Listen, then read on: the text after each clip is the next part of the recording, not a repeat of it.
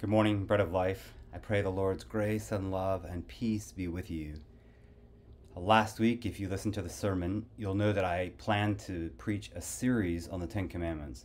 I think a series in video is probably easier to watch than maybe other ways of taking in sermons. And I want to today just introduce this series of the Ten Commandments with three parts. So I want to talk about our reservations to the law. Like, why do we have to keep this stuff if we're Christians? I thought it was Jewish law. Second, talk about the commandments themselves, how they're numbered, which isn't as obvious as you might think, why these and not others. And then finally, to say something about why it could be so urgent and enlightening for us to return to these as Christians in a moment not just of coronavirus and pandemic, but of political tensions and polarization in our country. So I call us back to these laws, to be under them, to study them as the word from God. We have to begin with our reservations. Christians are uniquely reticent or hesitant to think that we're under the commandments. Or as I said last week, we're 9-commandment Christians and not the Sabbath, but we're not sure how seriously to take them. C.S. Lewis was fond of saying, I know they're true when I start making excuses why I don't have to do them. So there's this reservation, this hesitancy, and it comes from a couple of places. This sense that's clear in the Gospels that are from Paul, that we're in an age of gospel and not of law. This is made most famous by Martin Luther in the 16th century. And he's opposing a kind of works righteousness and says, look, we're under grace, we're under love, we're not under the law. And so in making this opposition, he's trying to draw apart two kinds of ways of life. But if you actually study Luther, it's not so simple at all. What law and grace mean is quite different than what we might imagine. Luther, for one, wrote in his pastoral life a commentary or a catechism for studying the Ten Commandments. So if you were going to be baptized or confirmed, you had to study this pretty extensive catechism. What do the laws command? What do they prohibit? What do they envision? This is kind of a beautiful document. John Calvin, only a few years later, does the same thing. And then Thomas Cranmer in the Anglican tradition puts them in the liturgy right before the confession. So these reformers who are recovering the good news of salvation by faith and not by works, nevertheless put the Ten Commandments right in the middle of their liturgies and in their Christian life. That same Luther who popularized this idea of grace over law says in his introduction to Galatians, his prologue or his preface, we're saved by faith and not by works. But this faith is a busy, vibrant, and active thing. The faith isn't powerless. The law, keeping it doesn't earn salvation, but when we are granted salvation by faith, we can't help but keep those things which God desires of us. So I'm calling us back into these laws. I want to make one more illustration with Jesus. Doesn't Jesus seem to pull away the law from our life and give us this life of love and freedom? It's a famous passage in John 10 that's often cited in this regard because it's one of these several places where Jesus engages Jewish legal experts. In this case, it's a rich young ruler who comes to Jesus and he says, Jesus, what must I do to be saved, to inherit eternal life? And this is Jesus' answer. You know the commandments. Do not commit adultery. Honor your father and mother. Do not steal. Do not lie. And the young man answers, Lord, I've done all these things from my youth up. And so Jesus answers him, one thing you lack. Go and sell all your things and give them to the poor. And the young man goes away sorrowful, Mark tells us, because he had many possessions. Jesus, if you can catch it, has turned this conversation to coveting, the hardest one to keep. Have you never desired more than you need? Have you ever desired your neighbor's goods, his wife, his beauty, his intelligence? The young man goes away sorrowful, for we can't keep the law. But Jesus here is affirming it. You know this is the way to eternal life. Paul himself, even though he calls us to lives of faith, in all of his letters calls the church to acts of law-keeping. Adultery, he mentions constantly, sexual promiscuity, idolatry, covetousness, theft, lying. He says in Ephesians 4, let the thief steal no more, but let him work so that he may give. Paul is not anti-law. He's about people who are by faith that come to God to be saved. And so I want us, at least as we come to the Ten Commandments, to recognize that there's this powerful American sentiment that's antinomian, meaning it's anti-law, that's popular in our country more than any in Christian nations, but that it doesn't have the support of history or Scripture. It's built very much on a kind of American ethos of freedom that's anti-law. So I draw us into these now to think about these Ten Commandments that Jesus and Paul and the church offered to us as part of our Christian journey of faith. Okay, so now we come to the Ten Commandments. Why 10? Why study these 10 as apart from others? There's a Lutheran scholar of all things who's thinking about the law, who thinks of it this way. God gives us these 2 commandments to love God and to love our neighbor, right? Because love is the fulfillment of the law. Paul says this in Romans. But we're inadequate. We are not capable of loving in that way. We redefine love to our own advantage, to our own selfish pleasures and desires. And so we need laws to expand upon that. You might just think of the legal scholar who comes to Jesus and says, and asks Jesus the same question about the greatest of the commandments: to love your God with all your heart and soul and strength, and to love your neighbor as yourself. But what does the legal sage say in Luke? But who is my neighbor?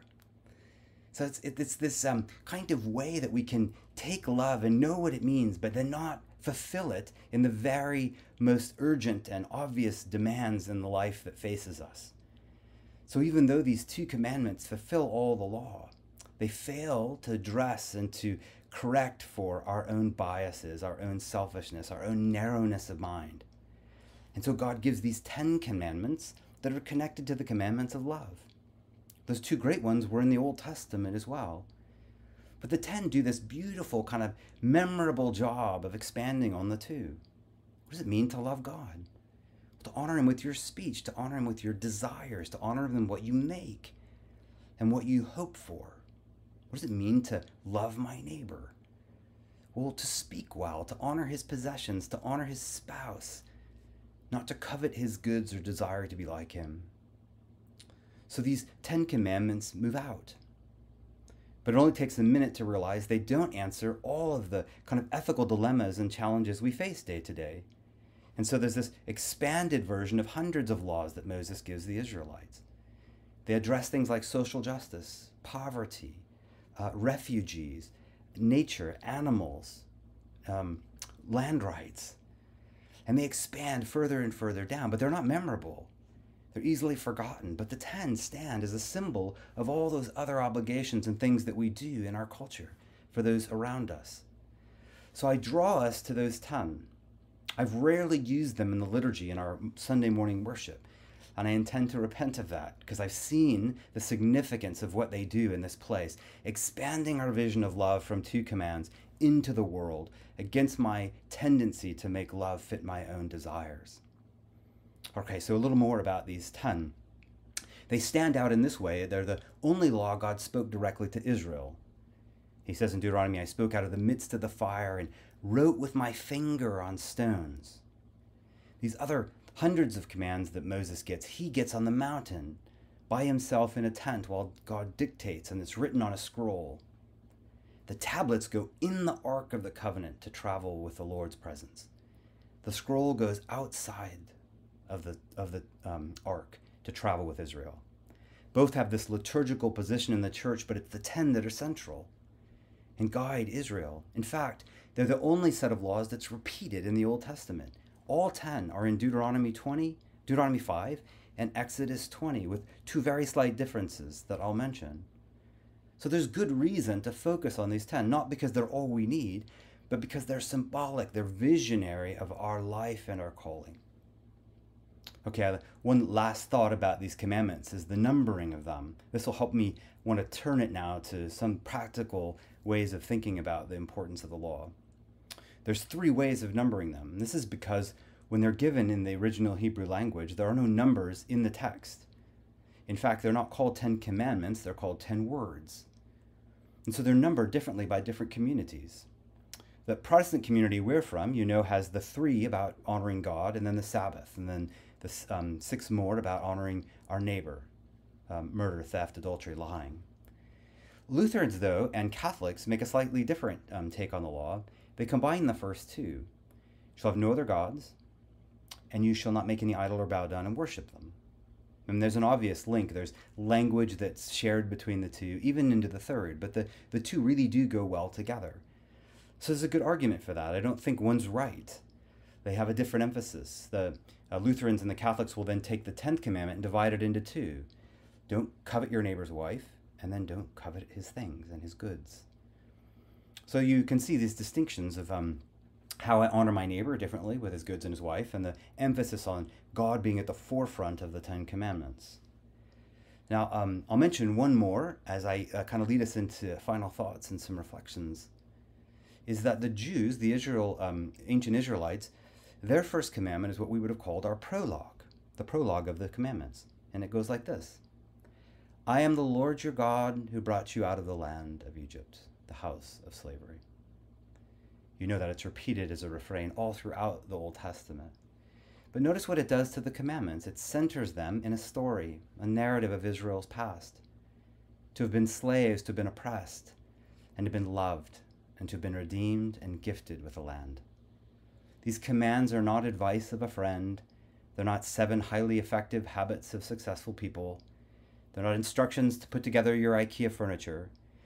They are the words of the infinite and only God, who has called you to his own and redeemed you, and as your king, he bids you to keep his law. It's authoritative. Israelites recognize this. It's a response to a gift. It's our to keep these laws, to honor them, because our Savior King has given them to us and given us a life of plenty and of freedom. And that's really what I want to focus on, because the law gives us freedom. We think entirely the opposite. If anywhere in America more than anywhere else, freedom is the opposite of law. But that's actually not true. It's not true of what we know about freedom. Think about if you're a parent, for example, your children are home from school for months. Now imagine when they had all this freedom where they used to enjoy some structure and be away from home. It's insane. They have no rhythms. When do they get up? When do I start my homework? There's no teacher ordering their day. They're unhappy, mom's unhappy, dad's unhappy, because there's no purpose, there's no order. There's unlimited freedom, but that's not true freedom. It's unhappy freedom. The first job when I joined the military, in the Air Force, I was in medical acquisitions, acquiring medical material, but I was in a waiting list for school, so I had no training. And so for 4 months, I read laws and regulations and policies. I did not understand a thing that I did. And it was miserable work. I didn't have a purpose. And so I would wake up sad to go to work, because I think 8 hours I have to sit there or more and do nothing that gives me any sense that I've accomplished something. But then to be trained and get a job where I know I'm contributing to something, that was freedom, my gifts, a sense of purpose. And that's what the law does. It gives us a sense of freedom in the sense of knowing what we're supposed to do. When there's order, we enjoy freedom. It's a paradox that's hard for us to get our heads around. But it's exactly how Peter puts it in 1 Peter 2. Live as free people, though you are servants of God. To serve this God, to give your life to him, that's true freedom. What you think is freedom in your mind is self-destructive. If you know the Anglican liturgy, the collect for peace and morning prayer, it comes up in our year at different points, but it reads like this: God, the author of peace and lover of concord, to know you is eternal life, and to serve you is perfect freedom. The collect is picking up on Peter, or this image from early in Exodus. To live under the law is true freedom. To live in Egypt is slavery. To live in idolatry is slavery. We have to submit ourselves to this idea that to be free is not quite the American vision to do whatever I want. It's to become the creature that God made me to be. There's happiness. To become what I was made to be. Well, here's what I want to bring this to bear on our political moment, on our life in America today. I'm thinking about this and how freedom is so abstract and shallow and lacking content. And it fails to do any good work in our nation, in my opinion. But many are writing on this, theologians, secular scholars, historians. Some analysis done in the last few years about these really polarized moments in America. Think for a moment about this. The alt-right, this white nationalist, older generation, largely white men, who are adamant about a very conservative, a very white vision of our nation, with God at its head. And then you have on this, the far left, the cancel culture, the pure liberalism of our culture, who want absolute freedoms and rights for everyone. Two things these two have in common. They're both very nationalist in the way they speak about the identity of a nation. And two, neither one goes to church. The far left is young and either ceased going to church, a huge number of them, or have never been to church. They define themselves against the faith that we celebrate and know. The far right doesn't go to church either. They stopped going decades ago. And so these people have ideas of justice and love and freedom that they return and spill over in one another's own kind of sound boxes. But they have no connection to the liturgy of Israel. I am the Lord your God who brought you out of Egypt. This freedom is not infinite. It has a story.